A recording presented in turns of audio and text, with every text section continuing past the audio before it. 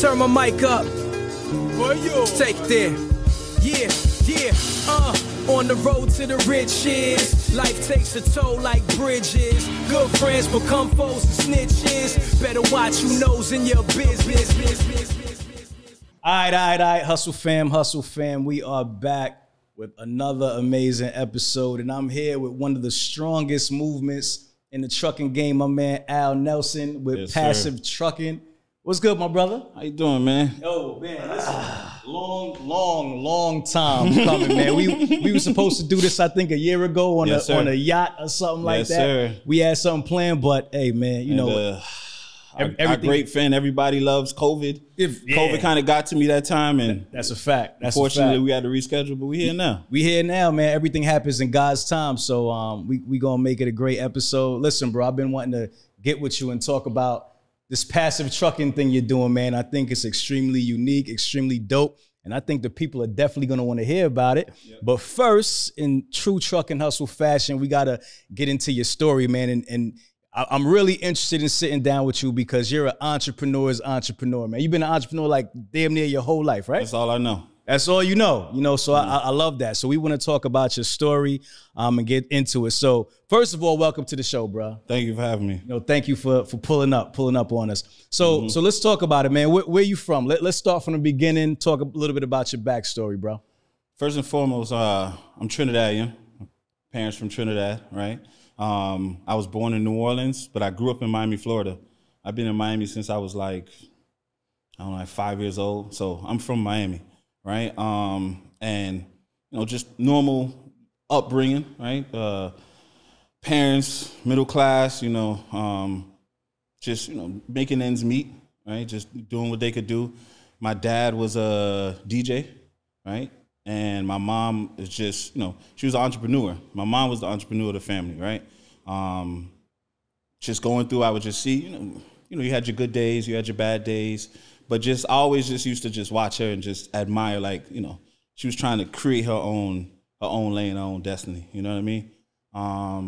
And just going through the process of just upbringing, and then after that, we said it's time for me to start a business now, right? Okay. We'll stop right there. What did your mom do? So she had an import-export business, right? Unfortunately, my mother passed away when I was like 15. Okay. Right. Sorry to hear that. So I didn't really get to see her live out the full potential. So I think that's part of like my driving force too, is like pick up where she left off for the family, Got you. So your mom Trinidadian also? Your mom's and pops? Born in Trinidad. My dad born in Trinidad. And what side? What side of Trinidad? They got the Indian side? Oh, yeah. No. It's like Port of Spain. Okay, Port of Spain. Okay, got you. And you said your pops was a DJ? Yep, DJ, and he worked for the airport.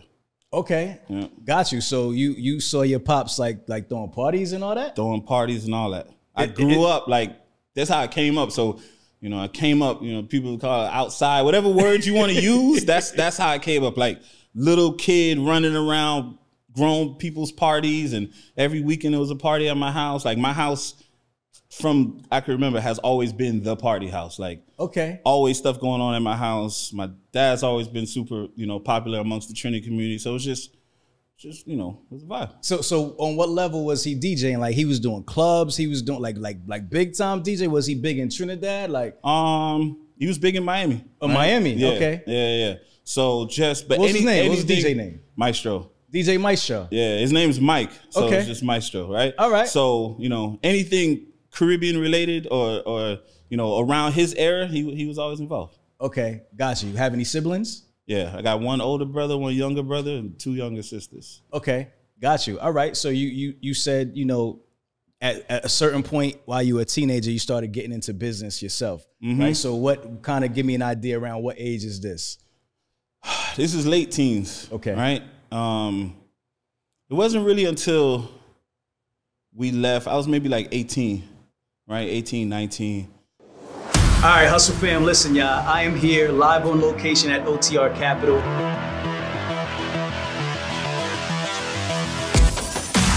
Happy to announce our new strategic partnership with OTR Capital. I'm here with Grace Marr, my friend. How are you, Grace? Awesome. It's so good to have you here. When we align with somebody, align with a brand, we wanted to make sure that we had the right people standing behind us and that could help our community and kind of take them further along in their journey, because we can only bring them so far, right? We need to create those strategic partnerships to take them to the next level. And that's what I think that this relationship and this partnership is going to do. Grace, tell the people a little bit about OTR and what you guys do. Yeah, thanks, Ramel. So we are a factoring company.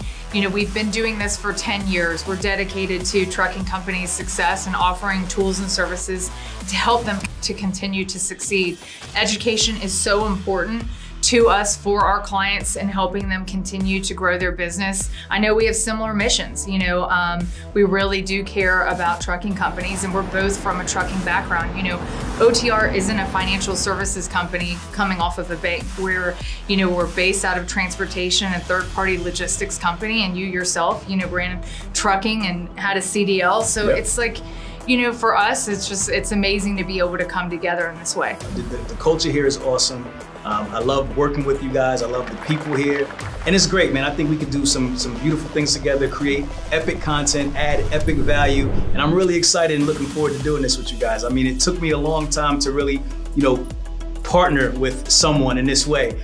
And I decided to do it with you guys because I feel that you're the right company to add value to our audience. We completely agree. We're super excited, thrilled to be a part of it. Thank you so much. Truck and Hustle OTR, we're now together. We're locked in. Hustle fam, we love y'all. If you smell something burning, it's only your desire.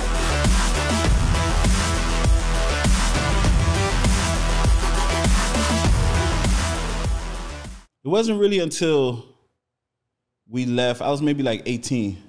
Right, 18, 19, when I left to go to school, right? I left to go to college, right? I was in Tallahassee, and it's crazy because I was just going to school. I hated it. I didn't like it at all, right? I was just like, man, like, how is this gonna get me to like where I want to be, right? Because I didn't want to be a doctor. I didn't want to be a lawyer. Like, I didn't want to do anything that required me to have a degree, right? So at the time, this was my train of thought, right? So it was always like, I don't really want to be here. And then I came home one summer and I met an artist. He was a rapper, and I was like, that's it. I'm dropping out of school. That's it. We the next Dame and Jay, and that's it. Like, you gonna be Jay, I'm Dave, and that's it. Like, let's hit the road. I'm not going back to school. That's it. I'm not going back to school. Okay. And that's it. Dropped out. And that was the vision. We're gonna start a record label, and we're gonna go. So that's what I did from day one. That was my very first business. Okay. Right? Okay. Started a record label, and I was like, you know what? Just like every young kid, like, that's it, right? And we started gaining like a lot of traction, a lot of momentum in the city. What was the name of the label? It was called Stash House Records. Stash House Records. All right. Yep. And y'all based in Miami? Based in Miami. Right. What school you go to?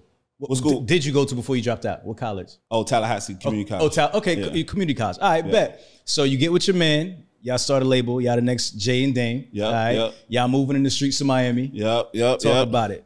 So we moved around the streets of Miami. His name was C-Ride, right? And he was really like the first person to give me like an opportunity as far as he was an artist, right? And he's super talented, still talented to this day. And he was the first person to be like, I'm gonna put my career in your hands. Like, go do your thing, right? Just take us, I believe in you. And like that meant a lot to me. So I used to like just any club, anything that was going on, I would be there, right? Because I was trying to get his music played. And that built a lot of relationships I have to this day was built off of that business. Gotcha. Right? A lot of the people that I know in the industry, and that led to another business that I started, but just going through that whole process. And then we ended up doing a production deal with these producers called Cool and Dre. So we ended up doing a production deal with Cool and Dre, and then we went on and we signed with a label, Polo Grounds, who Pitbull was signed to at the time. This dude, Hurricane Chris. They had a couple out. Gotti, Yo Gotti was signed to them at the time. So, we ended up getting a deal and just kept growing, man. So this was a label deal. Like, this is actually no, he got signed. Yeah, he got signed. So he got signed and you're like his manager. Yeah, but we had, the company still. Okay. So he co-owned Stash House Records with me. So it's no different from who's an artist that you know, Yo Gotti may have gotten signed as an artist first, but he always had CMG to put other people on. Got you. That's what we own together, right? Got you. Okay, so y'all signed to Polo Grounds, you said? Yeah, Polo Ground, Brian Leach. Okay, got you. Around what time is this? Yo, so the funny thing, he was talking, just so y'all get the joke, right? He was just telling you before the podcast, like, yo, don't ask me nothing about years because I don't remember. And I'm like, yo, what time is it? But give me an idea, like, I'm trying to set the stage, like, what, 2000? Because you said if you're trying to be Jay and Dame, it got to be like I'm gonna say like 2001, 2002? No. Wait, later than that. 3, 4? So this dude, Hurricane Chris, had a song named "Hey Baby." I remember that. Hey, that was like 2010. Whenever that came out, that's around the time it was. 2008, 7? Yeah, okay. Yeah. Hey Baby, I remember that. Yeah. Because they got signed around the same time. We haven't heard from Chris in a while. Shout out to Hurricane Chris. Yeah. All right, so it was around that time. All right, got you. So you signed with Polo Grounds, and talk to me. What happens next, man? That's pretty exciting, man. You got a rap situation. Yeah, right? Yeah. So it's moving, but then we going out. So we moving around a lot of cities. Like we would C-Rod, because he was with Cool and Dre. Cool and Dre signed to Fat Joe, and Khaled and Fat Joe are like, you know, best friends. So it would just be, you know, that was the crew that was always moving around. It would be, you know, Cool and Dre, Fat Joe, Khaled, C-Rod, us. Like we just would always be moving around and doing these little shows. And Dre came out with a song called Chevy Riding High at the time. So he's now on tour, and of course he's gonna bring his artist C-Rod, and it was an amazing time. It was just moving around the country, right? Okay. But just through moving around the country, it's like, I started more so feeling like his manager and not like a label owner, right? Okay. So I was always like, man, I got to find something else. Like I got to find something for myself, right? Because at the end of the day, we're working with talent. It's like you work for that talent, right? Your day, if you're good, like if you take your job serious and position serious, like your day is to wake up and how do I make this person's life better? And then in turn, I'll make my life better. The better you off, the better I'm going to be off, right? Because that's my job, is to put you in a better situation, right? And as long as you're in the best situation as possible, that in turn will make me be in the best situation, right? Right. And, you know, I just felt like I was just going so hard for somebody else when I was like, going this hard for myself, right? And then not, you know, having to take this much of the pie, right? Just trying to get a little more. So we'd be going to a lot of clubs, and I was just always going out. Like I said, I've been going out since I was a kid. So I would always go ahead of the time and just purchase a table though, right? Because I never wanted us to wait online. I wanted us to always, whenever we get there, we just walk right in, right? It was at the time that was important to us, right? I didn't want to wait on no line. I wanted everything set up. So I'd always go prepay for tables at all these different venues. And everybody always used to ask me, like, damn, y'all don't never wait in line. Like, y'all just, could you help me out? So could you help me get a table? And then through that, I started, you know, booking tables for people and just setting up this company, Easy VIP, which this all stemmed from C-Rod, right? Okay. So once I started Easy VIP, which was just a platform to, you know, pre-purchase admission tickets and tables for every major nightclub in Miami, like I couldn't just, like with me, I'm never gonna just, you know, do anything that everyone else is doing. I'm always gonna try and just look for something that's, you know, kind of my niche. Right. And I'm very big on like convenience for people, right? And giving people the ability to just make their life easier. Because I feel like that's what a business does. Like, you know, a good business makes your life easier no matter what it is, whether it be a microwave, a stove, you know, air conditioner. Like, it should make your life easier, right? And that's what I feel like you're able to scale. My whole thing has always been scale. Like, I never get into a business feeling like, you know, how could I make this work and make a couple dollars off of it? Like, if I'm getting into it, I'm thinking like, yo, how do we make this into a $100 million company? And if we can't build it to that type of company, if it doesn't have that type of potential, I don't want to do it. Okay. Because I feel like I'm wasting my time, right? Because same amount of time it's going to take me to do this and make 100,000 is the same amount of time it's going to take me to potentially make the 100 million. So I might as well put all my time and effort into 100 million. And even if I fall short, you know, yeah, we're still up there, yeah, right? 100%. So But yeah, we're not falling short. Nah, I got you. So you start the company Easy VIP. So you said Correct. that's a way to pre-purchase tables. Yeah, it was a way to pre-purchase tables in every single venue. So Is this an app? Or it was a website. Oh, it's a website. Yep. So Yep. so you what you'd actually do is you go online at the Yep. time and you'd have like a list of all the different It was venues. so I went and structured a deal with every single major nightclub in Miami. Right, sat down with the owner, told him, you guys have promoters. I want to create that for you, but online, because I was noticing doing a lot of stuff. A lot of things was going more so online, right? But a lot of the venue stuff was still this traditional velvet rope, and you can get in, you can't, so on and so forth. Right. So I just pitched to them like it's time, for the future. Yeah, right. yeah, 100%. So. And there was We nothing had- like this at that time. Nothing like right? this. This It was was the totally first. innovative. First one. Okay. Right? So I got floor plans at every single nightclub. I got a developer to you could click on the actual table, see a picture of that table where it is, do a 360 to see the venue of where you're sitting. I went all the way because my number one thing whenever I'm going out and getting a table, I'd be like, yo, where is it at? Right. Don't put me by the bathroom. I want to be here. Right. Because if we're spending this much money, it's already overpriced. It's already thing. So at least let me be comfortable. Right. Yeah. So I'm thinking of questions that I have as a consumer going out to venues. So it was set up for people that went out. Right. Okay. And it was doing well. Right. It was Doing good. doing Real some quick, numbers. before we go forward, how much did you have to invest to get that business started? Oh man. Like to get all those floor plans made. I'm sure you had a whole bunch of contractors and that sounds like a pretty big undertaking. Yeah. What was your startup cost? It didn't start off. It didn't That, like, start that off big? Did one at a time? we grew into it. Okay. So originally it would just be a picture, a PDF of a floor plan. And then from there, we got with a company that did 360 videos, right? And then we started adding 360 videos to certain venues. And we built it from the ground up, right? Okay. One step at a time. But startup costs, I don't know, maybe 20 grand. 20 grand? Okay. Something like that. That's right? not bad. So yeah. let me ask you, at your peak, how many venues did you guys have that were on the platform? Oh man. I don't know. We maybe had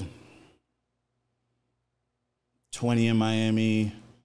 Vegas, we had 15. Okay. We just had started doing Atlanta.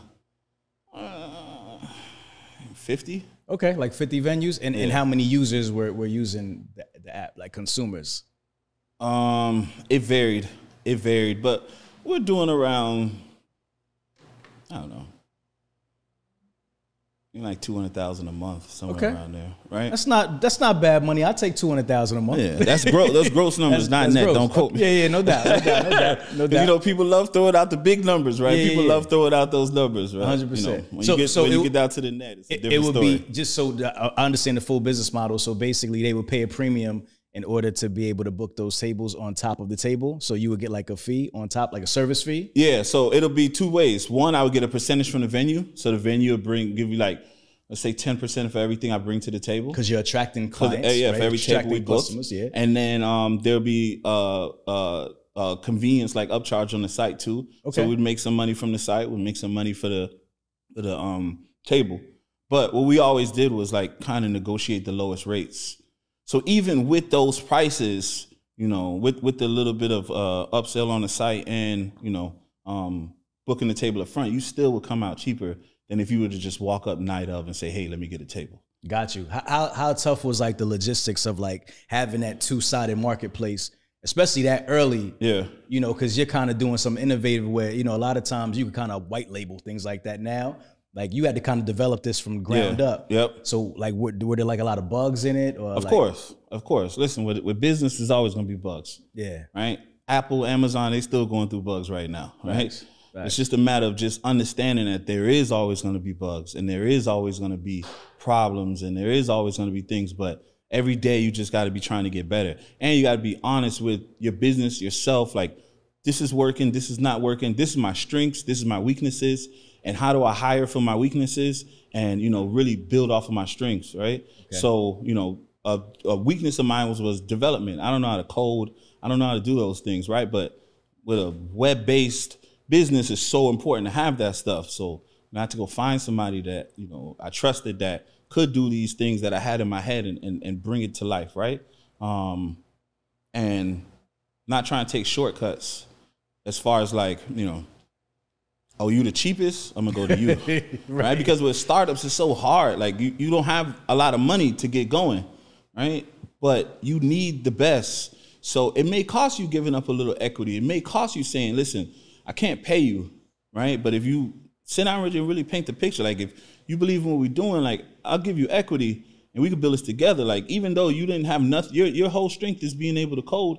And that's all you could do, but that's how important what you do is to this business. So I would give up for it because, you know, I always tell everybody around me, like, you know, 100% of a grape is more than, you know, 50% of watermelon, right? Yeah, 100%.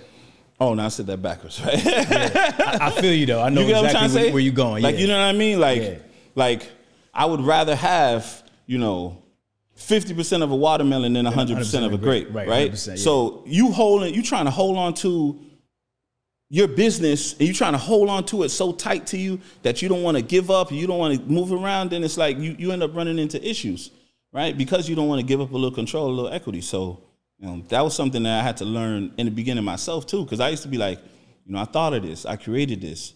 Like I lost sleep for this. Right. Like I lost friends for this. I like, you know what I mean? Yeah. And for you to just come along and say, hey, I want this. Right. But it's like, well, you know, where are you going to take it to? Because if you're going to take it to a level I can't take it to, right, by myself, then it's worth it. You're worth it. Yeah. Right. Yeah. So yeah, I give that up. Nah, 100%. Nah, I definitely agree with that concept. So you build it to about 200,000 a month right now. I know you, so I know you did the Shark Tank thing, right? So, yes, sir. So talk about that. So at what point does Shark Tank come into play? Shark Tank came when we were moving around in Miami, right? We're doing decent numbers in Miami. Okay. Had good relationships, and you know, the opportunity came whereas I had somebody that you know, everybody, I know somebody that knows somebody that knows somebody. Yep, 100%. Had somebody that knew somebody that knew somebody that said, listen, if you put a Shark Tank video together, you know, I know the people that review the submissions, maybe I could get you an audition. And I was like, you know, of course, I'll do it. Because I like the show, right? And Dame is so crazy that Damon John, like, I like him as an entrepreneur, right? Way before Shark Tank, like, of course, everybody knows about FUBU and, you know, but he owned a lot of other clothing lines too. Like he owned Coogee and a lot of other things, right? So, and I study entrepreneurs, right? If there's an entrepreneur out there, I don't care, from Elon Musk to Bezos to those big ones to Richard Branson to Damon John to any one of them, I read about them, I study them, right? Because I want to know, like how did you accomplish that? How did you go from zero to that, right? So, you know, I always knew Dame's story, so. You know, just an opportunity to, when I went up there, I was like, you know, if I ever go in there, I would want to do a deal with him. So 100%. I'm going up there and I submitted the video and they called me and it was like, we like your audition tape, you know, do another one. So I had to do another one and they were like, we like you. Maybe like 6 months later though. What goes into an audition tape? What is like a pitch? Like an elevator pitch? Yeah, you pitch like you're pitching to them.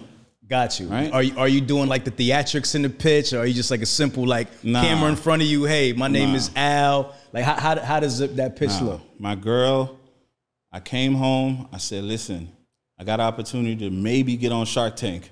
I got to film this video, and if they like it, they're gonna give me an audition. And I knew once you get me in the room, I'm gonna kill it. So just get me in the room, right? That's all I ask. So she held the camera. I stood in the corner, and I just was like. I pitched like I was pitching to them, right? You know, I went in the bathroom, you know, just got myself together, came out, pitched like I was pitching to them, right? Right. And then we emailed it off. Maybe like 6 months later, I get a call, and they're like, "We like it. We're gonna fly you to LA." Right? They were like, "Pack for a week, but you could only be here for a day." I'm gonna pack for a week. The hell? That's wild. Right? Yeah. So I'm like, so, I'm leaving the house. She like, well, how long you going for? I was like, a day, week? Like, Day she like, yo, I don't know how long I'm going for. Like, Right. So, but I get what they meant once I got there. So they put all these entrepreneurs in this hotel, and this thing was like a college dorm room. It was like a boot camp because they filmed the whole season in maybe like 2 weeks. Okay. So everybody that's pitching, they're there on set maybe like 8 hours, and it's just entrepreneur after entrepreneur after entrepreneur pitching to them, right? So they got us all in these hotels, and like we started like quizzing each other. We started making a fake Shark Tank panel, and we got like, because we always there for a reason, like, so we just start helping each other, right? Because we got there that night, we realized, oh, you're on Shark Tank too, you're on Shark Tank too. Let's practice. Yeah. Right? Yeah. So the next morning, they were like, be ready at 6 a.m. Bus comes, picks us all up, takes us to Paramount Studios. So we, from Miami, right? So I'm in LA, it's Paramount Studios. I'm like, oh man. I got my right-hand man with me, Lou, at the time. And Lou was like the president of the company. Lou ran a lot of stuff. So, me and Lou just talking, and I'm just like, man, this is crazy. Like, just thinking about where we started from and where we at right now. I was like, man. So we got a bottle of champagne. Cause I'm like, yo, listen, when we get this deal, we open up this bottle of champagne and celebrate, right? So we get there, they put us all in these individual studios, individual waiting rooms, right? Okay. So you have to wait your turn. This entrepreneur is going, mine. We got there like 6, 7 o'clock in the morning. So I'm 2 o'clock in the afternoon. I'm still waiting, right? By this time, a bunch of people around me is gone already. I got a person on the right of me. They celebrating. I hear them, oh, we got it. The person on the left of me crying. Oh, my God. I'm like, yo, what the You like, what Man, I'm not gonna lie. That bottle of champagne did not make it to after. We ended up sitting in the room. I was like, open up this shit. Right. So we ended up just talking. I'm just like, listen, but what I went out there with the mind state was this moment, this show, this everything, this doesn't make or break me. Right? The only thing it could do is speed up the process. Right. But with or without this, we're gonna win regardless. Yeah. So, like, and they can't tell me anything about like this, like they can't tell me anything about this business. They can't tell me anything about like what we're trying to do. And I meant that, like, not that we won't take, constructive criticism or anything like that, but I don't put my visions and my goals.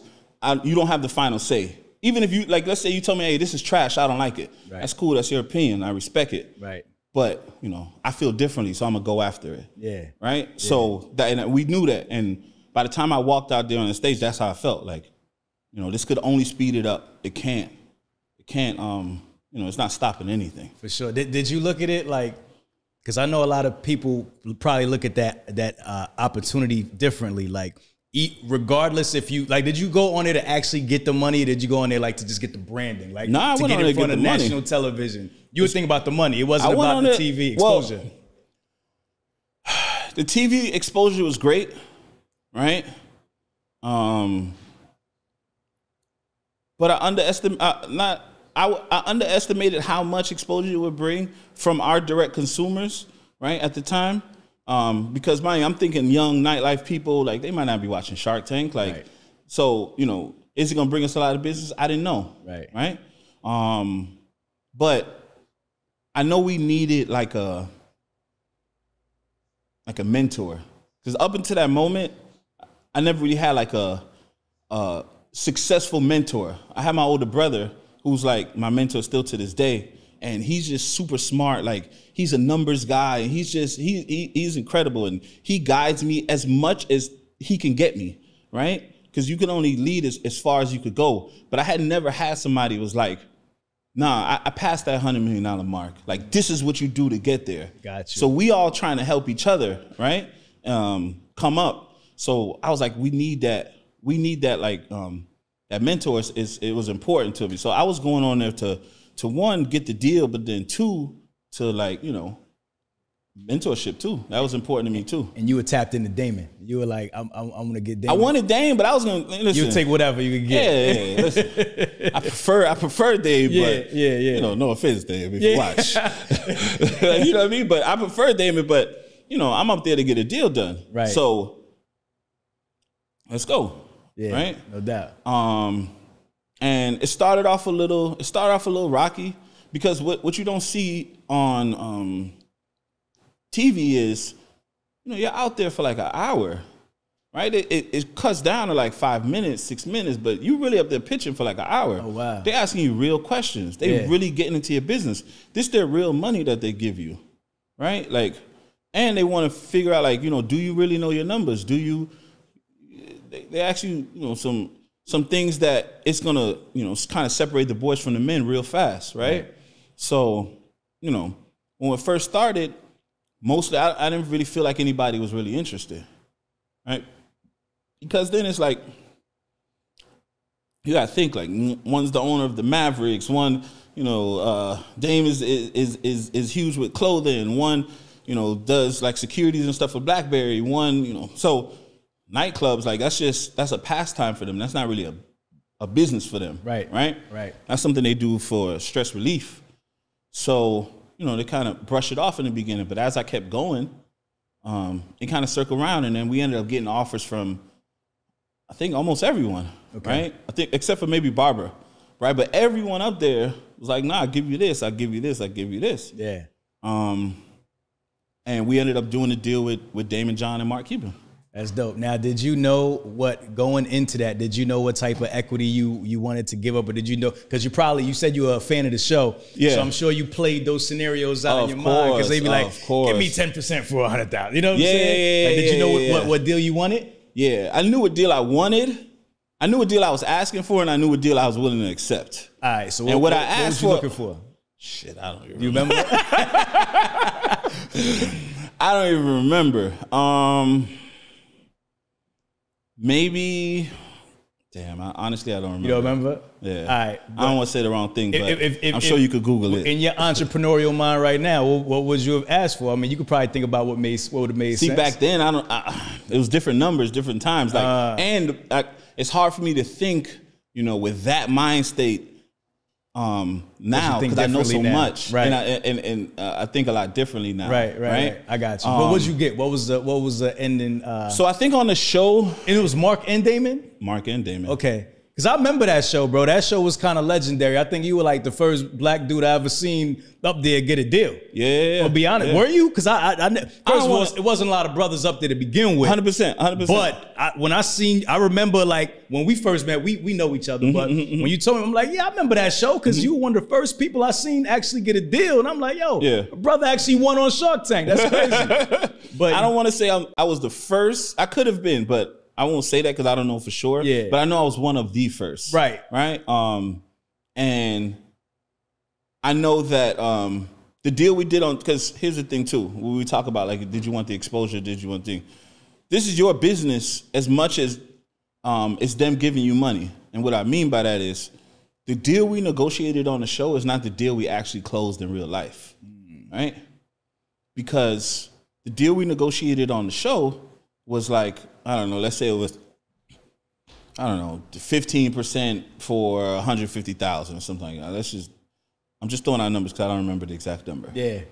But then you get off the show, and then they have this due diligence process, right? Where you really have to show the numbers that you said you're making. They want documents on it. You got to prove it. You got to go through, like, underwriting. Yeah. Because there's people up there, like, that'll say all these things, but then you might not have gotten what you need. Oh, we got the numbers. Okay. You can bring the numbers up real quick. So once the show was done, right, I was like, listen, the deal we did was great, but I don't want to do that deal, right? Because hold on, let me see. Okay, yeah. So the deal we negotiated on TV was $150,000 for 30% equity in Easy VIP, right? 150,000 for 30%. 150,000 for 30%, right? What does that make the valuation? Who's good with numbers? Yeah, that's the part that be bugging me out. They be like, so the valuation. So for every 30% is 150,000. So 30% so 30 is times 3 and another 10. Exactly, right? Okay. So, but once the show was over, as they do their due diligence, right? You know, I'm doing my due diligence as well, you know. And you got to understand this too, you know. Again, no offense to Dame and Mark and everybody at Shark Tank, their money's expensive, right? What does that mean? Their money is expensive, meaning if I want $150,000, right? If I go get a loan from a bank, right? Like, let's say I've been in business for 2 years. I have all my documentation together. I got my paperwork. My credit's all right. And I'm able to go get that loan from a bank and I get an interest rate of like 5%, 6%. Let's say it's hard money. I do 8, 10%. Like, you know what I mean? That's what I have to pay. I have to pay, let's use an even number, 10% on $100,000, right? Like $10,000, right? That's what that money cost me. It cost me $10,000 to get $100,000. Okay. Shark Tank money, $100,000 cost me 30% of my business. Right. So the money's expensive. There's cheaper money in the world, right? There's cheaper money out there. And their money's expensive because of everything that comes with it. It's not just money that you get. You get their Rolodex, you get their relationships, you get so many things from it. So there's no answer if it's the right or wrong money, right? But it is just a little more expensive. Like you're not you're gonna somebody that's not known, right, who's just an investor, is going to be cheaper than somebody who is famous. Right. It's a part of the game. Because you're getting a certain level of access. You're getting a certain level of access. And to give you an example of that, right, not to speed along too much in the story, after we did Shark Tank, you know, we sit down with the guys, right? And we're gonna go back in the story. I'm just giving you an example of access. And Mark asked, what do you guys want? I said, I want to launch in Vegas. Right? Vegas is where I want to go. I have been trying to get into Vegas, but Vegas is different from Miami. Miami is nightclubs, and they're owned by a guy, right? So let's say a guy, David Grutman, he owns Live. That's it. Grutman owns Live, right?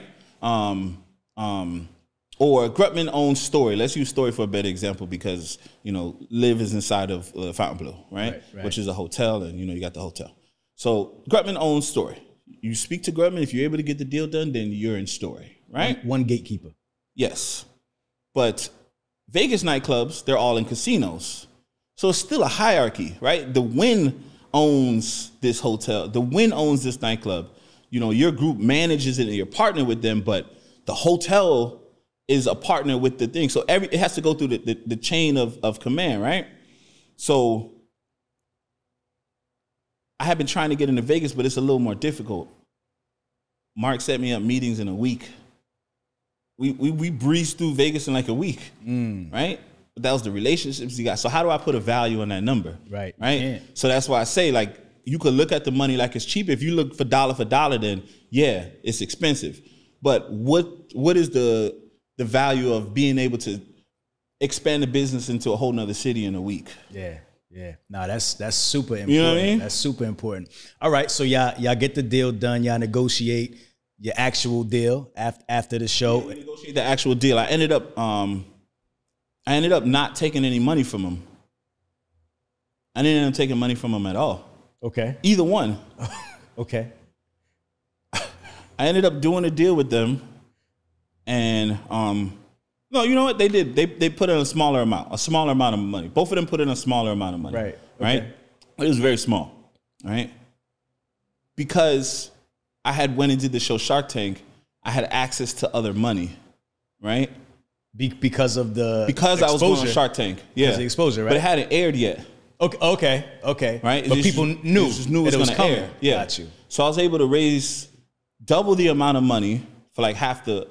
I set up a deal over here to raise double the amount of money, and then I still brought on Dame and Mark. So I had everything. I had the money, like at half. Well, I had double the money at half, and then I had still had Dame and Mark. Right. So that was slick. What made you think? Okay, so that wasn't your plan initially, right? So what you start getting like some phone calls and all that, like to raise. We had always been talking to people. Okay. Right. Because I mean, as a company, as a startup company, you're always raising money, right? You need capital. Like for a business, like it's like starting a fire, right? And money's your air. You need it. I don't care what company you look up. Apple, Microsoft, the Tesla. I don't care who you look up. All the big boys, they were always raising money in the beginning. You had to continue to raise. You'd be like, damn, why is, taking another round of investment and getting a valuation up? Because you need the money. Right? Because it's a growing phase. And if you want to scale to the heights that, we want to scale our businesses to, right, then you're going to need an influx of cash. Unless you're just going to bootstrap it and just kind of pay the bills with the money you make. With the money you make. But then that's a rat race that, it gets hard, right? Because you want to scale and you want to go bigger and you want that push. It costs money to do that. But if you take the money away from your business, you might not have enough money to do both to the level that you want to do it. So you take on more capital to then be able to scale your business, and it's going to eventually generate more money, but you need that money up front, right? You know what I mean? Gotcha. So, okay. The importance of it. So you said they gave you a little bit of money and you had raised some other money from some other people. Sir. So tell me about the progression of Easy VIP from that point. So then we just started, that's when we started going into other cities and we started growing. But the more we grew outside of Miami, I realized the harder it was to get the percentage that we needed from the nightclubs to sustain, right? The only market we had at the time was Miami. So I felt like we was going to be able to get this type of deal structure everywhere, but we weren't. So it made the margins super small. So we were at like a 5% profit margin, right? It was very small. So it's like we working so hard, right, to make 5%. Right. When it's all said and done, like after salaries paid, after everything. And that's the number that really matters. That the top number that you said, that don't mean nothing, right? It's the what you net. That's all that matters. Yeah. Right. So just going through it, I started realizing like there's a fault in the business model, right? And it was just a lack of control. These are these people's venues. They set the price. They give you the numbers. You work with it or not, right? So I just started at the time like making decent money, right? And I've always, put money in other things, some real estate, stuff like that, right? So as we start growing, Dame and we just all started talking. We was just like, man, maybe we should just like kind of pivot out of this and, kind of do a deal that, allows us to get out of it and still make sense for everybody. So that's kind of what we did. And what did that look like? What was that exit like? I'd rather not discuss. Okay. Got you. Nah, understood. So, but it put me in position to be able to do other things, right? And the exit was just it was what needed to happen at the time, right? Got you. So ultimately, you dissolved that business. How big is that business at that point? How many employees did you have? Like your development team, all that, just to get a sense of what you had to dissolve.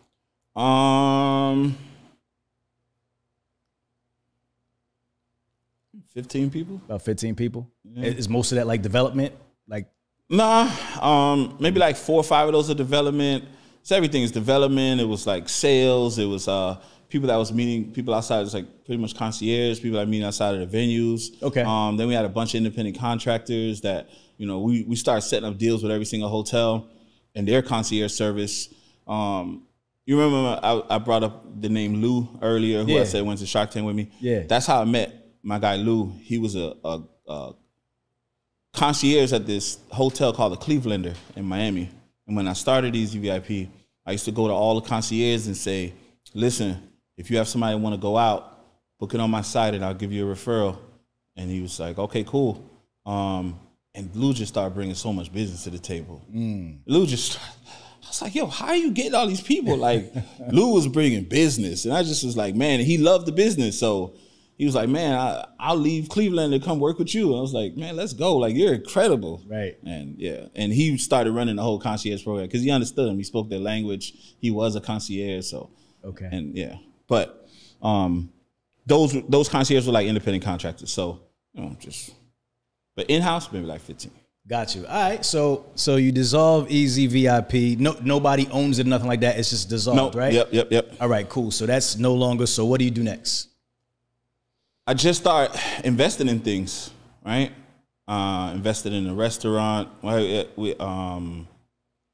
Restaurant in Brickell in Miami. Put some money into another restaurant. And I'm just looking for things to invest in, right?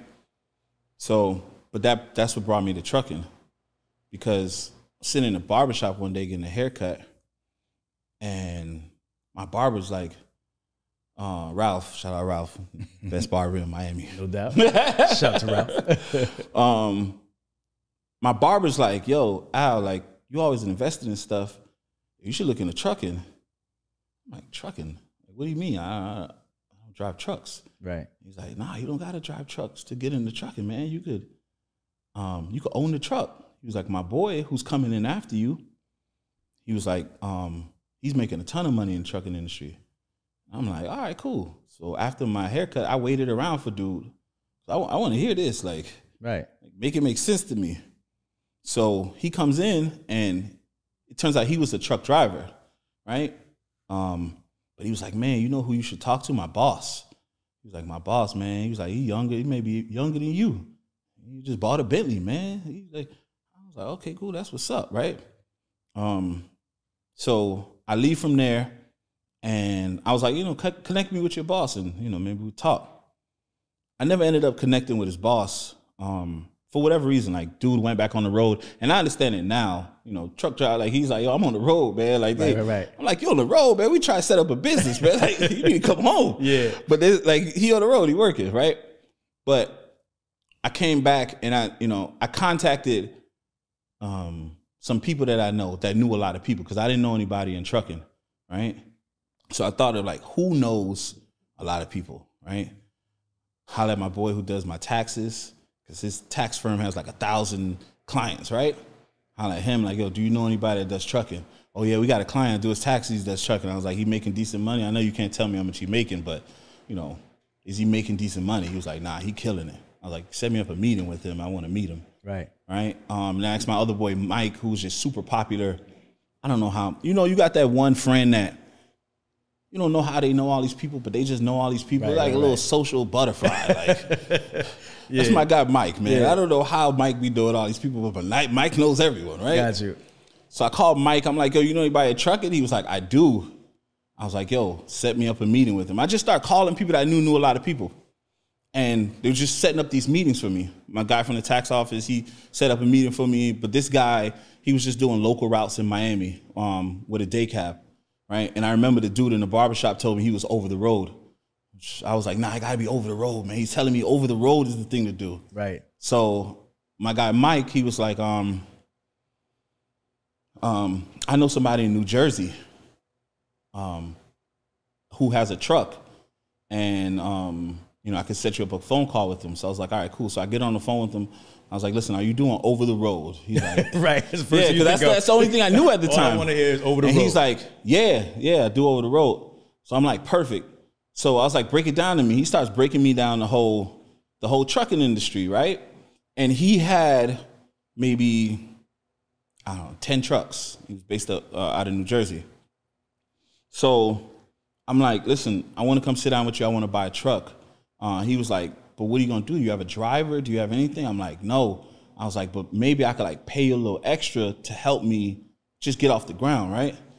I was like, but I'm not going to have a lot of time to dedicate to this because I got a restaurant opening up, and, you know, that's where my focus is. That's where my mind's at. Trucking is just like a little side hustle for me, right? It's not anything I'm thinking is going to be anywhere in my long-term future, right? It's just another revenue stream. One thing that I do every year is how do I add a new revenue stream to my current business model, and how do I add one new revenue stream, period. It matter what it is, it's small, like whatever, just we gotta keep pushing ourselves forward, right? Right. And this was my revenue stream, right, that I was gonna add. So I called Mike, I'm like, listen, we're going to Jersey. I book your ticket, bro. Like, you gotta come with me, because I don't know, dude, but you do, so I need you in the room with me. Yeah. Right? So Mike's like, all right, cool, book it, let's go. We come, we fly up here, I go, I see his operation, I see his trucks, I see his office. First time I realized what a dispatcher was, like all this stuff. So he's kind of telling me everything. So I'm like, all right, cool. I need you to kind of run my whole thing, like manage my truck for me. He's like, yo, I don't manage trucks. He's like, you could lease on to me, but you need to come with your stuff together. Like, you need to go get your tags, you need to get a driver, you need to, meet me halfway pretty much. Right. And I was like, I don't have none of that stuff.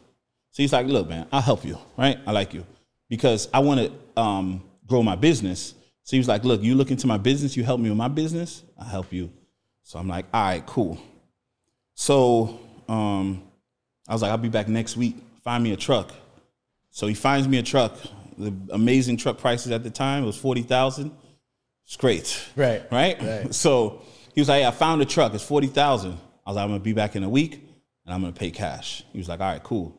Flew back next week, and I bought the truck outright, and that's it. I was like, listen, I'm going to trust you to get this done. He was like, yo, I'm going to need $2,000 for tags. He starts running out his additional expenses. All right, cool, here, boom. How long before we're on the road? He's like, let's say he says a month. All right, cool, we're on the road in a month. I'm focused on my restaurant. This is my focus. Yeah. Right? Maybe 2-3 months later, we're still not on the road. So, what the fuck is going on with this? Like, right. This is my intro to trucking, right? And then we finally get on the road, and the money that he said that we were going to be making, it's not making that type of money. And then, there'll be weeks that I'm not getting paid at all, like 3-week stints. And I'm like, yo, how much did the truck make this week? He was like, nothing. We lost money. You're 600 in the hole. Right. I'm like, what? How? Like, but the things that he would be saying wouldn't make any sense. And I know this doesn't make sense. But I'm not putting in the amount of time and energy and focus to it like I should. I'm not really paying attention to my business like I should, right? Because it's not my primary business, right? Even though I know that that's wrong. That's not how you know what I mean? With anything. Right. You pay attention to it, right? So it's so crazy because I go to him and I'm like, listen, this is how much I want per week, right?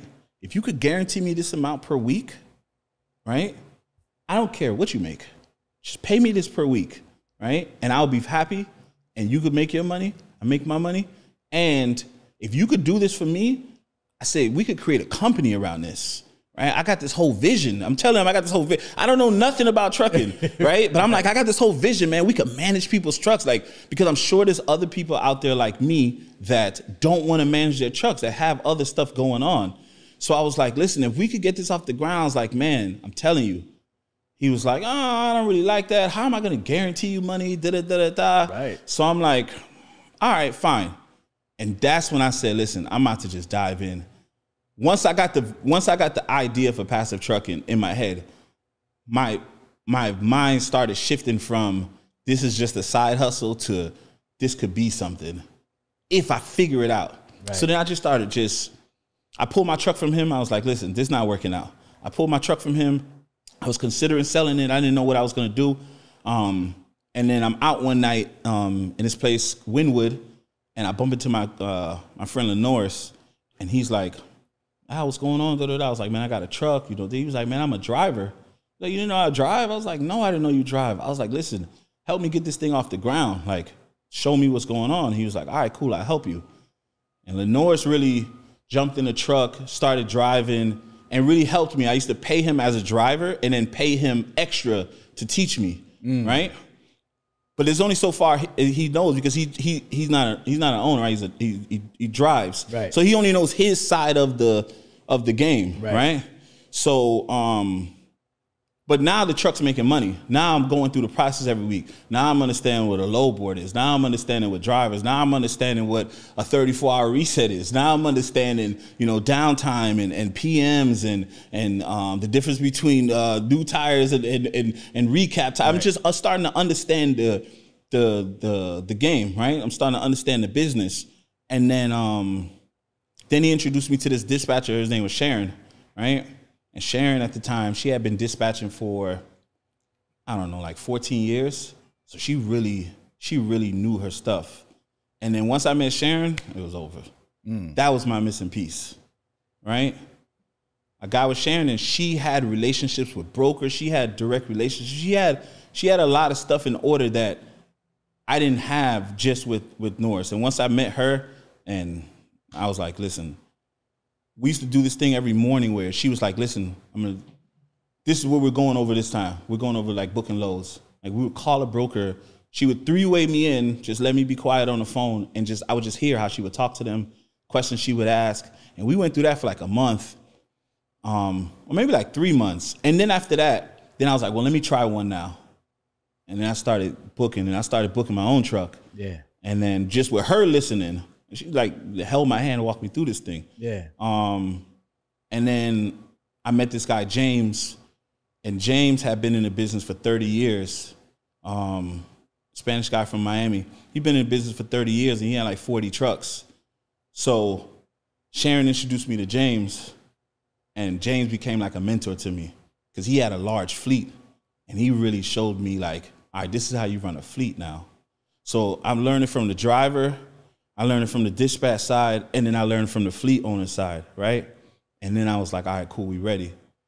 And then I just was like, I'm gonna start taking on other trucks now, right? Because my trucks it was on autopilot. I knew it. I knew it inside out. There's nothing you couldn't tell me about that truck, right? And then I added another truck to it, and then I was like, and all this time I'm doing these trucks, a bunch of people's asking me like, hey, what's up with the trucking? What's up with the trucking? Like, you know, help me. And I'm like, yo, I'm not ready for you yet. I'm not ready yet. I'm not ready because I'm still learning. But my goal is to create a management company for people that, you know, just don't want to manage their trucks themselves. Right. And it goes back to that whole, you know, even Easy VIP DNA in it with as far as creating convenience for people, right? And creating the ability to make their life easier and us being able to provide a service for them, right? So once I just hit the ground running, that was it. Game time. Yeah. All right, so a few questions real quick. So going back to Sharon, where'd you find her? Was she working for somebody, or was she just like freelancing? Like how did she just? She was working with James. She was working with the guy with the 40 trucks. Yeah. Okay, got you. And then you connected with her, and she connected with him. Yep. All right. Another question: when you were working with the other guy in Jersey, did you have your own authority yet, or were you just leased on to him? I was just leased on to him. So once you left him, then you got your own authority. Yep. All right. So you build up your trucks. How many trucks do you build with Sharon? And you know, working with your new mentor James, like what do you get to in the business? With James and Sharon and everything, we had like, I don't know, like 10 trucks. Okay. Because I was like running passive, but with James too. Okay. Right? Not James involved in passive, but like under his authority. Okay. Right? So because we had such a strong relationship.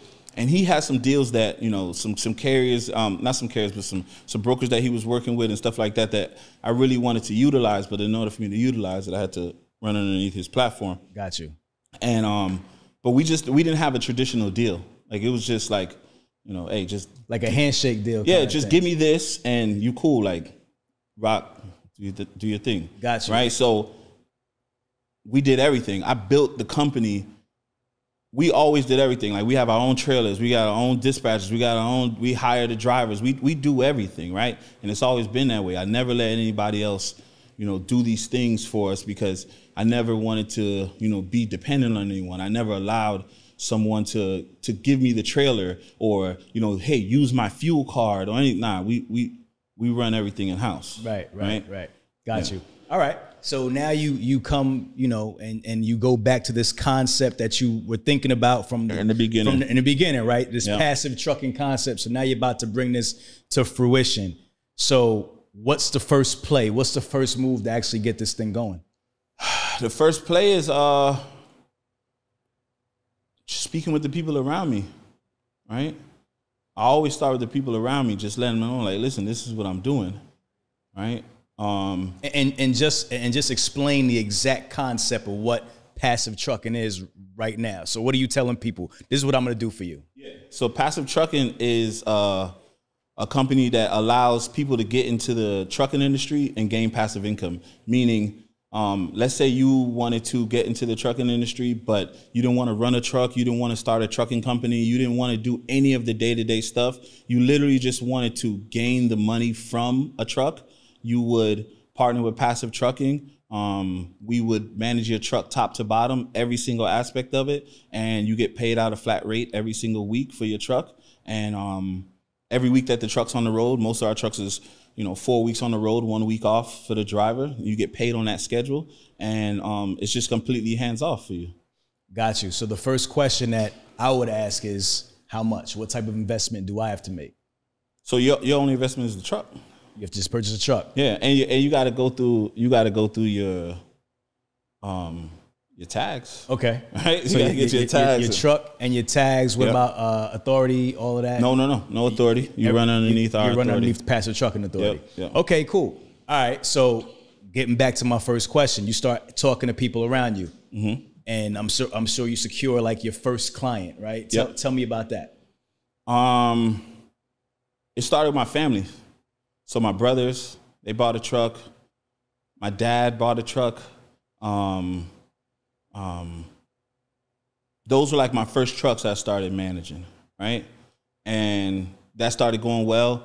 And I was like, all right, we really could do it. So now trucking is no longer, not my primary business. My trucking is all I do now, right? I still have a restaurant, but trucking, like, you know how they say that it's like a bug in trucking? Like once you get bit by that bug, like, yeah.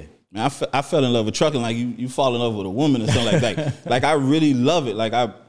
Because it's just, it's every day is different, man. Like, and every day is like, it's a potential to, to make something happen and grow. But it's really just depending on you, right? It's depending on the team that you set up. It's depending on how you structure your organization. It puts a lot in your hands, right? Can you reach that greatness or not, right? There's always going to be some variables, things you can't control, right? With any business, but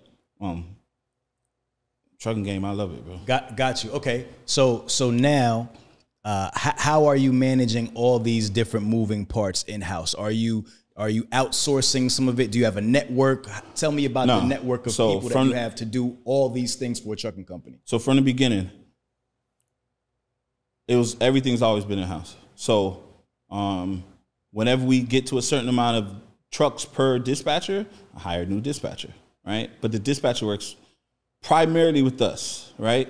Now, if we don't have enough trucks to fulfill, kind of a quota that we like, if, let's say for every 7 drivers, we hire a dispatcher, right? Let's say this is the 8th truck. So for this new dispatcher, you only have 1. Then yeah, I'm expecting for you to go out and work with other people. But once we start getting to a certain number, then I'm expecting for you to just work with us. Okay. Right? Because when it's time, when we need stuff done, we need it done. You can't play like second fiddle to anybody as far as like, I was on the phone with my other carrier. It's like, I don't really care about that, man. Like, right. This is what we need done. We need to move our trucks, right? Because we're a little different, right? We pay a flat rate every week, meaning we all know things happen in trucking, right? Let's say this driver's late to a Walmart load, and that truck got to sit for a week, right? Because he's waiting for a reschedule. That truck was on the road. You got a payment schedule to get paid that week. You're getting paid that week, right? Like, this is the service we provide for our people. right? It's not, hey, the driver was late. Unfortunately, this week we cannot pay you. Like, nah, you're getting paid. Because regardless, okay, right? You don't even know that the driver's late, right? You don't even know. Most of our passive trucking partners, right? That's what we call everybody. Their truck driver could walk past them right now. They would have no idea who they are, right? Aside from the ID that they get when they, add physical damage to their trucks, right? They don't engage with it. Our passive partners who are truck owners, they maybe spend an hour a month, 2 hours a month with trucking, right? And that may be a phone call every week or every 2 weeks to say, hey, what's up with this? Or like, you know what I mean? Like it's completely hands off. Right. So we have to run a tighter ship because we have certain things in place and certain guarantees in place that we gotta make sure we hit. There's no room for games, and there's no room for like part-time people. That's why I don't really like working with people part-time. It's like you all in or you not, because over here everybody is all in. Yeah.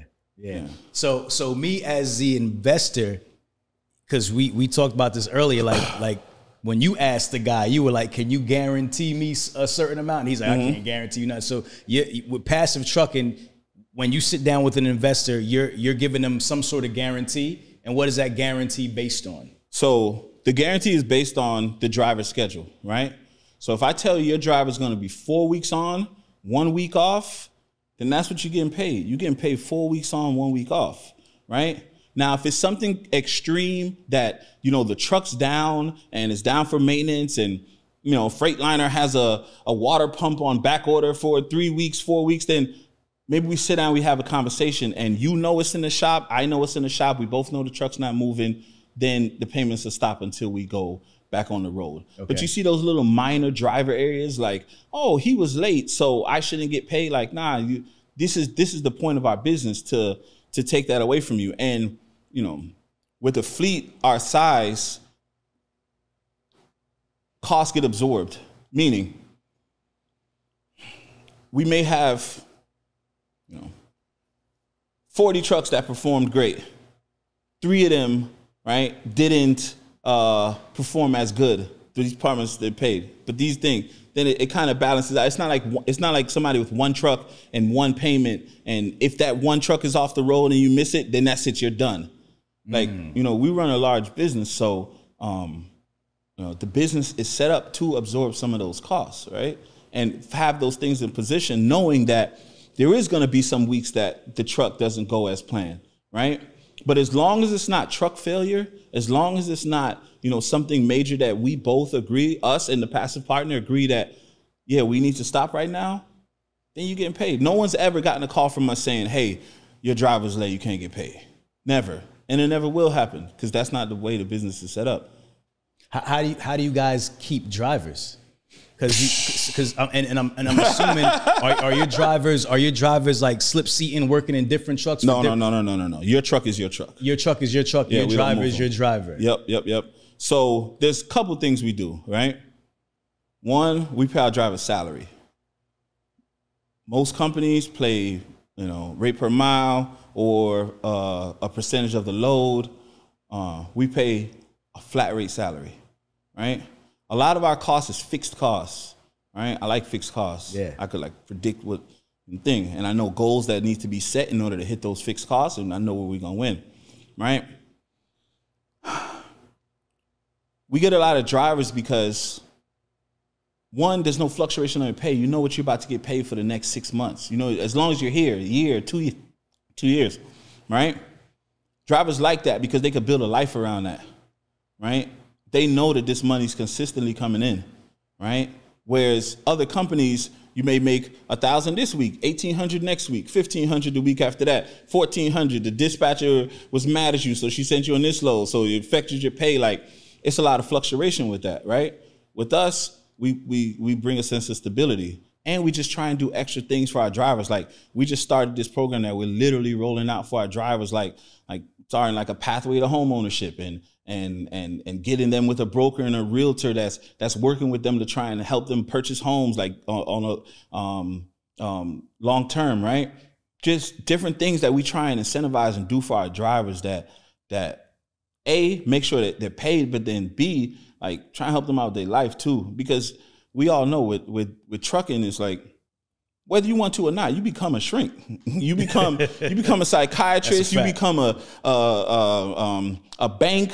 You become, you loan the money. We was just talking about this on the way. Like, you play so many different hats with these guys because, like, these guys keep the company moving, right? You don't have no trucking company without no truck driver. Right. It's just simple like that. Facts. Right. So that is the most valuable asset of the company is the driver. Everything else comes after that. Right. So what do we do to keep the drivers happy? As long as we keep the drivers happy, the trucks keep moving. If we keep the trucks moving, money's being generated. We keep money generating, then we keep everybody happy, right? Right. Those wheels stop moving, we got a problem. Yeah, no, 100%. So you guys are guaranteeing the driver a certain salary. You're guaranteeing the investor a certain amount. Mm-hmm. How are you able to, that's a huge burden on you guys to run an operation that's going to be able to pay out all these, pay all these people, right? I mean, because ultimately you must have weeks where, or do you have weeks where you have to pay out more than you make, or you're not hitting those numbers and you're still having to pay? Like, how do you it's business. Manage that? Stuff's gonna happen. Okay. Right? Stuff's gonna happen. Yes. To answer short answer to your questions, yes. Right? But I will say this. One, you've been in business when you were running you were running a trucking company at the time, right? And when you were running your company, you knew staffing company, still do, but it's you were running trucking. a staffing company, right? Yep. There's certain costs whether it be what it costs you to acquire new people or staff would be. Let's say I was a freelance person that says, hey, I could bring you 5 people every week to work for your staffing company, right? Instead of paying me percentage, this is what I want, fixed rate. You would know what those 5 people is worth enough to say, yeah, I could pay you that. Because as long as you keep bringing me those 5 people, we good. Right? Same thing with trucks and expenses and costs is as long as the drivers are hitting their numbers and the dispatchers are hitting their numbers, we're fine, right? Some weeks, like we know with everything in trucking, numbers aren't gonna be hit, right? There's gonna be a downtime for every single truck. But all the trucks at once, nah, that's not happening, right? Like it would have to be a major event like a pandemic, right? To slow everything to a grinding halt. And even through that time, we made it through, right? Because we sat down with all the owners. We said, listen, this is what's going on right now. Park your truck, right? You could park your truck for a little bit, or we could keep it on the road. This is what the payment's gonna be, right? And that's it. We got through it and everything was fine, right? So we prepared and we planned and we set the pricing in place knowing that our guys hit our numbers, right? We hit our numbers. That's just it. Yeah. So, but ultimately, as the investor, I'm paying that one time to get the truck, the tag, so forth and so on. Is there a service fee? Is there any ongoing fees? So the only thing the investor pays for is any damage caused non-driver related, right? Right. So any like maintenance, right, with the truck that's like non-driver related, then the passive partner will pay for that, right? Okay. So. And they pay for it in 2 different ways. We could either call you and say, hey, this is what's wrong with your truck right now, right? Because they don't get calls like 2 o'clock in the morning, like, hey, this blew out. Like, nah. Right. You get called during business hours. And it's going to say, listen, this is what's taking place with your truck right now. This is the cost to fix it. It's $1,000 to fix it, right? Would you like to pay for it yourself, or would you like passive to pay for it and take it out of your next week's settlement? Gotcha. Or split it over settlements, right? So it's like you have a financial partner there too to help with these repairs as they come up. Most of our guys, they like paying for it out of pocket because they want to put it on their credit card and they get the points from putting it on their card. Sometimes they'll be like, no, you pay for it and just, take it out of my future settlements. And that's what we do, right? Okay. But aside from that, there is no other cost. We pay for the fuel. We pay for the driver's salary. We pay for we even pay for PMs. They don't pay for PMs. The PMs every 12 weeks that we do, we pay for the PMs. We tolls, truck parking, all those expenses, they already paid. By the time you get your money at the end of the week, you don't have nothing to pay for unless you have a truck payment or whatever situation you set up in order to acquire this equipment. Truck, right. You know what I mean? But aside from that, that's it. And what we do as Passive is we don't hold anyone to any contracts, right? Meaning there's always an agreement with what's required from us, what's required from you, how much you get paid, so on and so forth, right? There's always that agreement in place, right? But it's no time frame on it. So if you want to run with us for a week, you can run with us for a week. You want to run with us for, 5 years, you run with us for 5 years. At any given time, you feel like this is no longer the platform for you, a system for you, take the truck, right? That was important to me. You never want to hold up anyone's truck, right? So at any given time, and it also, I yell in the office all the time, and this is something we say all the time in the office, like, we only as good as the last check we cut, right? Because the second we stop cutting checks to people, you ain't got no use for us, 100%, right? So, and it's quick. It's weekly payment, so it's no room for BS. You're gonna find this out fast in 7 days. You got my money or not? Right. And yeah, that's it. Okay, so if I sign on to Passive Trucking as an investor, I purchase my truck. We sit down together. I tell you I want, my guy to run whatever route structures you have set up out there. Let's say, 4 on, 3 off, whatever. What can I stand to make? And obviously I can't hold you to this, but like, give me an idea of what I can make as an investor weekly. This is what you have to do. Go to www.passivetrucking.com, schedule a consultation with one of our advisors, and they're going to walk you through the program, right? Exactly. Process. Okay. But I will say this, all of our guys, because we just, the end of the year just finished, right? So we just did 1099s for everybody, right? And just sent everybody out their payments. Everybody last year made the lowest investor, because most of our people are first-time truck buyers, right? I would say maybe 60% of people whose trucks we have are first-time truck buyers, right? So a lot of times we walk them through the process of even helping them find a truck. Like we were buying so many trucks, like what was it, last year before? Like I'm talking about, we were spending millions of dollars purchasing trucks, not our cash, right? He bought a truck, right? This is 60 over here, 50 over here, like. What was it? Freightliner, Kansas City. They thought we were doing fraud. No, seriously, we bought like 13 trucks in a week from them. Wow. Like we was just buying so many trucks. They're like, yo, no, we need to see your records. Like they're thinking we're doing fraud, but I'm like, nah, like the company's growing, right? So I bring that back to talk about the money. Like the lowest person that, return on their investment was 55%. The highest person was 130%, right? Return on their investment. Gotcha. So, like I said, we deal with investors and we deal with people. So, I'm laying this out for you. If running a trucking company is something that you want to do, if milking every single dollar out of the game and you want to build your own trucking company, that's what you want to do, Passive's not the place for you, right? Passive's not the place for you. You need to start and run a trucking company, right? But if you're an investor looking for passive income and like a high rate of return on your investment, that's what we work with, right? That's dope. And you should come into the trucking industry. You should come into the trucking business knowing what you want to get out of it, right? Like I knew coming in what I wanted to get out of it, right? I didn't know that I'd end up being the person that provided it to me, but all I want out of it was I wanted a great return on my investment. And I just wanted, to have an additional revenue stream. I didn't want to run a trucking company, right? But I couldn't find what I wanted, so I ended up having to build it, knowing that there got to be other people out there like me, right? So that's the difference, and that's what we really we try and address that in the beginning coming in.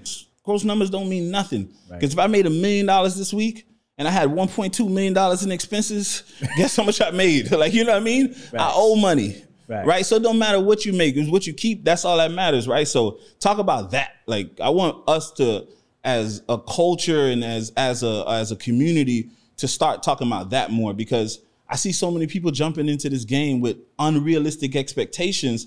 That's like, bro, it don't work like that. Right. It does not work like that. Like that's just not the business. Right. So getting back to the numbers that you just gave me, what was the difference, like the KPIs, the difference between that person who had 55% and the cost of the truck. Okay. Truck price has been rising, as Got you know, right? So it depends on what you bought the truck for. Got you. Right? So your investment was higher. Yep. Therefore, they didn't make as much because they spent your investment was high. So you made the same. They both made the same amount of money, but your return on your investment is different because it costs you more to get in. Got you. Right? That's the only difference. You both walked away with the same amount of money, but what'd you pay for your truck? Got and you. what type of truck did you purchase? Right? In order to partner with Passive, we have certain truck stipulations. Let's talk about that. Well, right now, every year it changes, right? Every year the truck gets newer. So right now, as Passive, we won't take on any trucks that's older than 2016. Okay. Your truck has to be 2016 or newer, and it cannot have over, if it's brand new coming in, just to the fleet, it can't have over 550,000 miles, right? If it has over 550, maybe 6, right? Then we won't take you. Can you explain why? Oh man, well, one, we want to run good equipment, right? Not saying that other equipment is bad, but we have a certain, standard that we want to keep with all of our equipment. Driver retention, right? We want to put the drivers in good equipment. We want to make sure Drew's job is easy. Drew is our maintenance guy, right? He gets the calls at 2 a.m. Hey, I broke down, right? We want to make sure Drew's job's easy, and the older the truck, probably the more it's going to break down. Yeah. And it causes more problems and it causes more issues, and we try and avoid these things, right? We have so us, as you may or may not be able to tell right now, like, I'm not here to get every truck and every dollar, everything. We want to run a good company. We want to run a company with certain standards, and it's important for us to follow that integrity straight through. So the type of drivers we hire, the type of equipment we'll let on. Like, we lose a lot of business. This guy called and he had 10 trucks, right? He wanted to just give us 10 trucks. I think like his father died, something like that. He didn't know how to keep the business going. He just wanted to give us 10 trucks. But the trucks were just 2013s, 2012. So we had to turn it down. Right. Right. That's a lot of revenue that could have been generated, for a lot of people. Right. Yeah. But nah. Got you. Where is Passive Trucking right now in terms of investors that you guys have now underneath the umbrella? What number you guys at now? So investors or trucks? So we because you have invested with multiple trucks. Exactly. So we could talk trucks and then we could talk investors. How many trucks you guys running? So right now? you know my goal, my short-term goal right now. It's 100, correct? Yeah. Okay. So where it's we at? 100. We're not at 100 yet. Okay. We're gonna say we're over 50, but we're not at 100 yet. Okay. So somewhere in the middle. Yeah. Gotcha. We'll be at 100 by June. Okay. Gotcha. By June we'll pass 100. And about how many investors you guys working with now?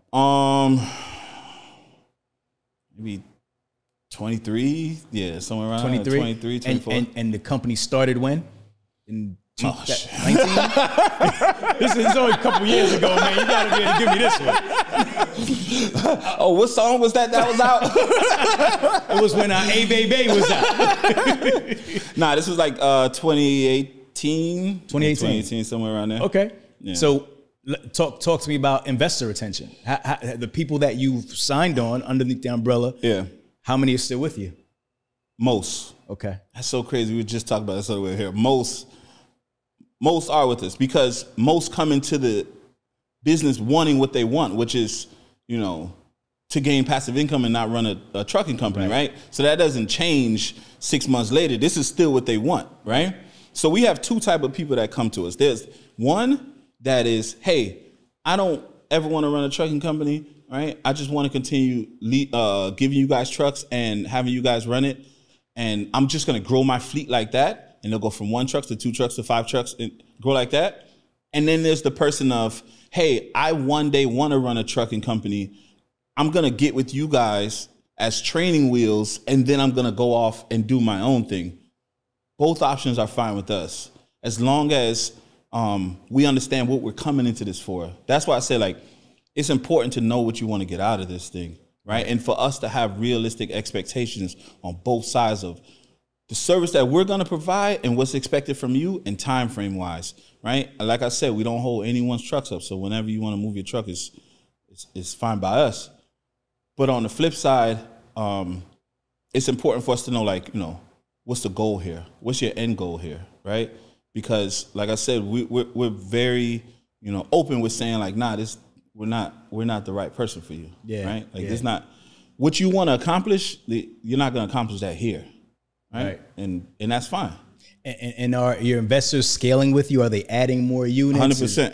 100%. Like right now, it's a tricky time. Right now, it's a tricky time because of truck prices. Truck prices continue to grow, right? Truck prices continue to grow, and we're a company that we don't recommend financing. Okay. Finance is okay if you have to. If that's how you got to get your foot in the game, then you could finance. But, you know, we always recommend buying the truck outright. You spend less money, right? The finance, by the time you look over how much you spent over those 5 years or 3 years or however long you get the financing for, it's ridiculous. The interest rate that these guys are giving you, right? It's criminal, right? So with truck prices going up, we started rolling out new programs. So now we have like a partial purchase program where, you know, let's say you owned the truck with us for, you know, a year, right? And he owned the truck with us for a year, right? And both of you guys want to buy trucks, but you may have 30 and you may have 30. I know you guys both want to buy trucks because you continue calling me saying, hey, do you have any trucks out there for around this? Then we may put you guys together, create an LLC, have you guys purchase the truck and passive a service like the guarantor. Meaning if you guys go out there and buy a truck, and let's say you're responsible for a payment and he doesn't want to pay his side, but you have your side, then passive will cover that and we'll take it up with him to make sure you're never left holding the bag. But on the flip side, again, we only do this with vetted people. Right. You have people to that have you've worked with. Yeah, you have to have been running with us. Past performance. Yeah, of course, right? And we do this because, you know, it is harder, right? It is harder, but your rate of return is still going to be the same, right? So if you're making 60-70% of your money on 30,000 versus 70% of your money on 60,000, because the payment just get cut in half, you're still going to get the same rate of return. It's just on a smaller amount of money because that's what you had at the time, right? So that's just things that we're doing, right? And trying to ensure that, you know, we don't price anybody out, right? Because our thing isn't set up on, you know, letting the market kind of dictate how many people could get into the truck. Then we gotta change. You gotta be creative and figure out ways where people can work together or cooperate and group economics, man. Yeah. 100%. Nah, that's super dope, man. So just so I, you know, kind of understand, I can become an investor. All I have to do is purchase a truck.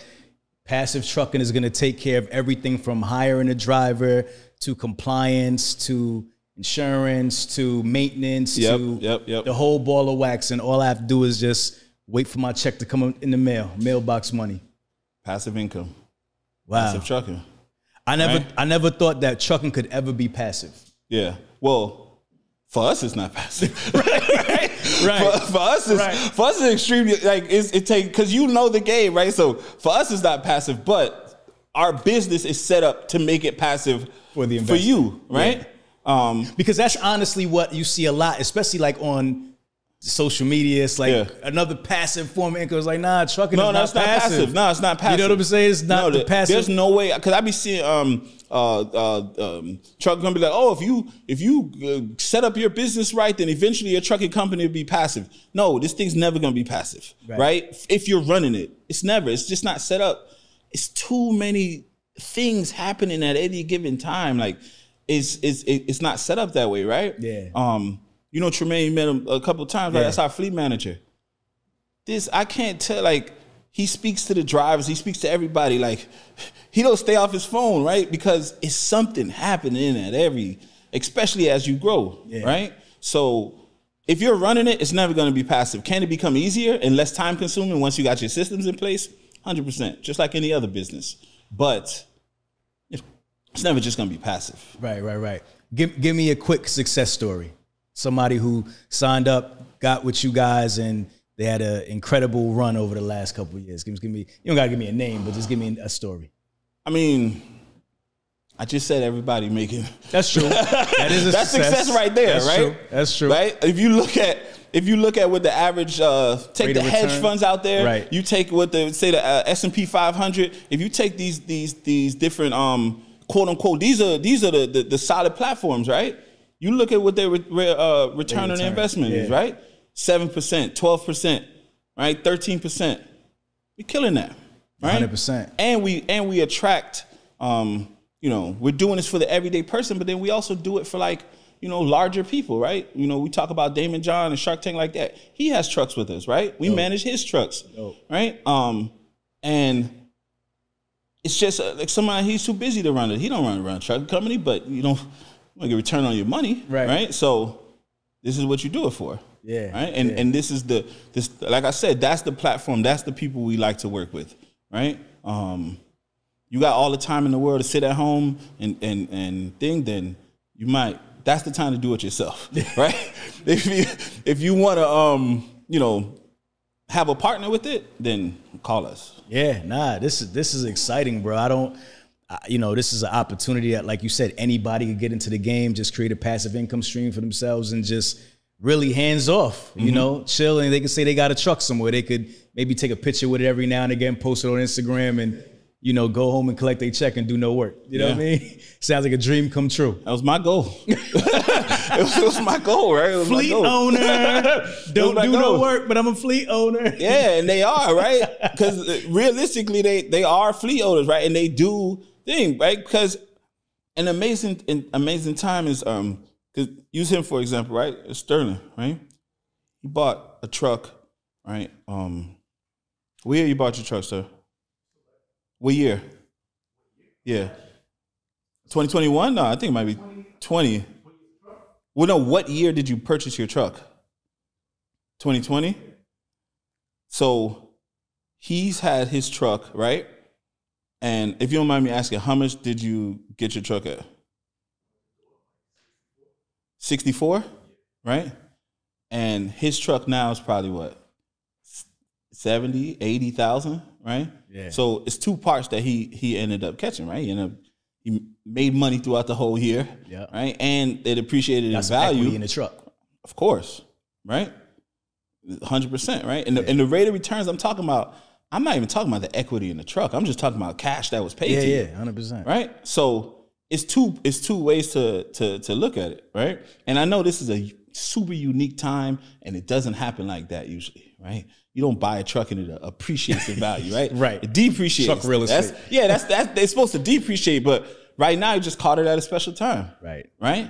And they got a lot of guys that was, buying trucks when it was, I like to call it the real price, which it's not the real price. Like this price now is the real price, but it was catching them at 42, 45, for like, 50. And I mean, what their truck was worth now is ridiculous. Plus what they've been making. Yeah. 100%. So, like I said, this is we like working with people that want to do those types of things. Yeah. Nah, bro. Dope, man. Dope. Well, listen, we're gonna wrap because I think we covered it. We understand this model. In true truck and hustle fashion, we always got to get the final thought, which is something entrepreneurial or something you just want to lead the audience with. And then we got to let everybody know where they could connect with Passive Trucking and learn more about this amazing business model that you've created. So start with your final thought and then end us off with where we can connect. My final thought is just, with anything you do, whether it's trucking, whether it's real estate, whatever you do, just, don't give up. Just keep, I know it sounds very cliche and boring, but it's literally the truth. Like entrepreneurship is a journey. And every business that I had before this, literally I use so many things from it in this business. So there's never a loss. It's always a lesson, right? And, they say people say you get, you're lucky, right? So, the harder you work, the luckier you get, right? So just work hard and just keep going, man. Yeah, 100%. And where can people connect with you and then learn more about Passive Trucking? www.passivetrucking.com. Just visit the site. Contact numbers on there. All the information's on there. That's pretty much it. No doubt. Well, Hustle fam, this has been a dope one. Listen, you know how we do around this time. If you smell something burning, It's Only a Desire. Me, Al, Passive Trucking. We out. I'm about to go hit the site right now. Check them out. Yes, Later. If you twisted, confused, or stuck about trucks, don't be dumb. This is the place to come. Truck and Hustle. Let's go.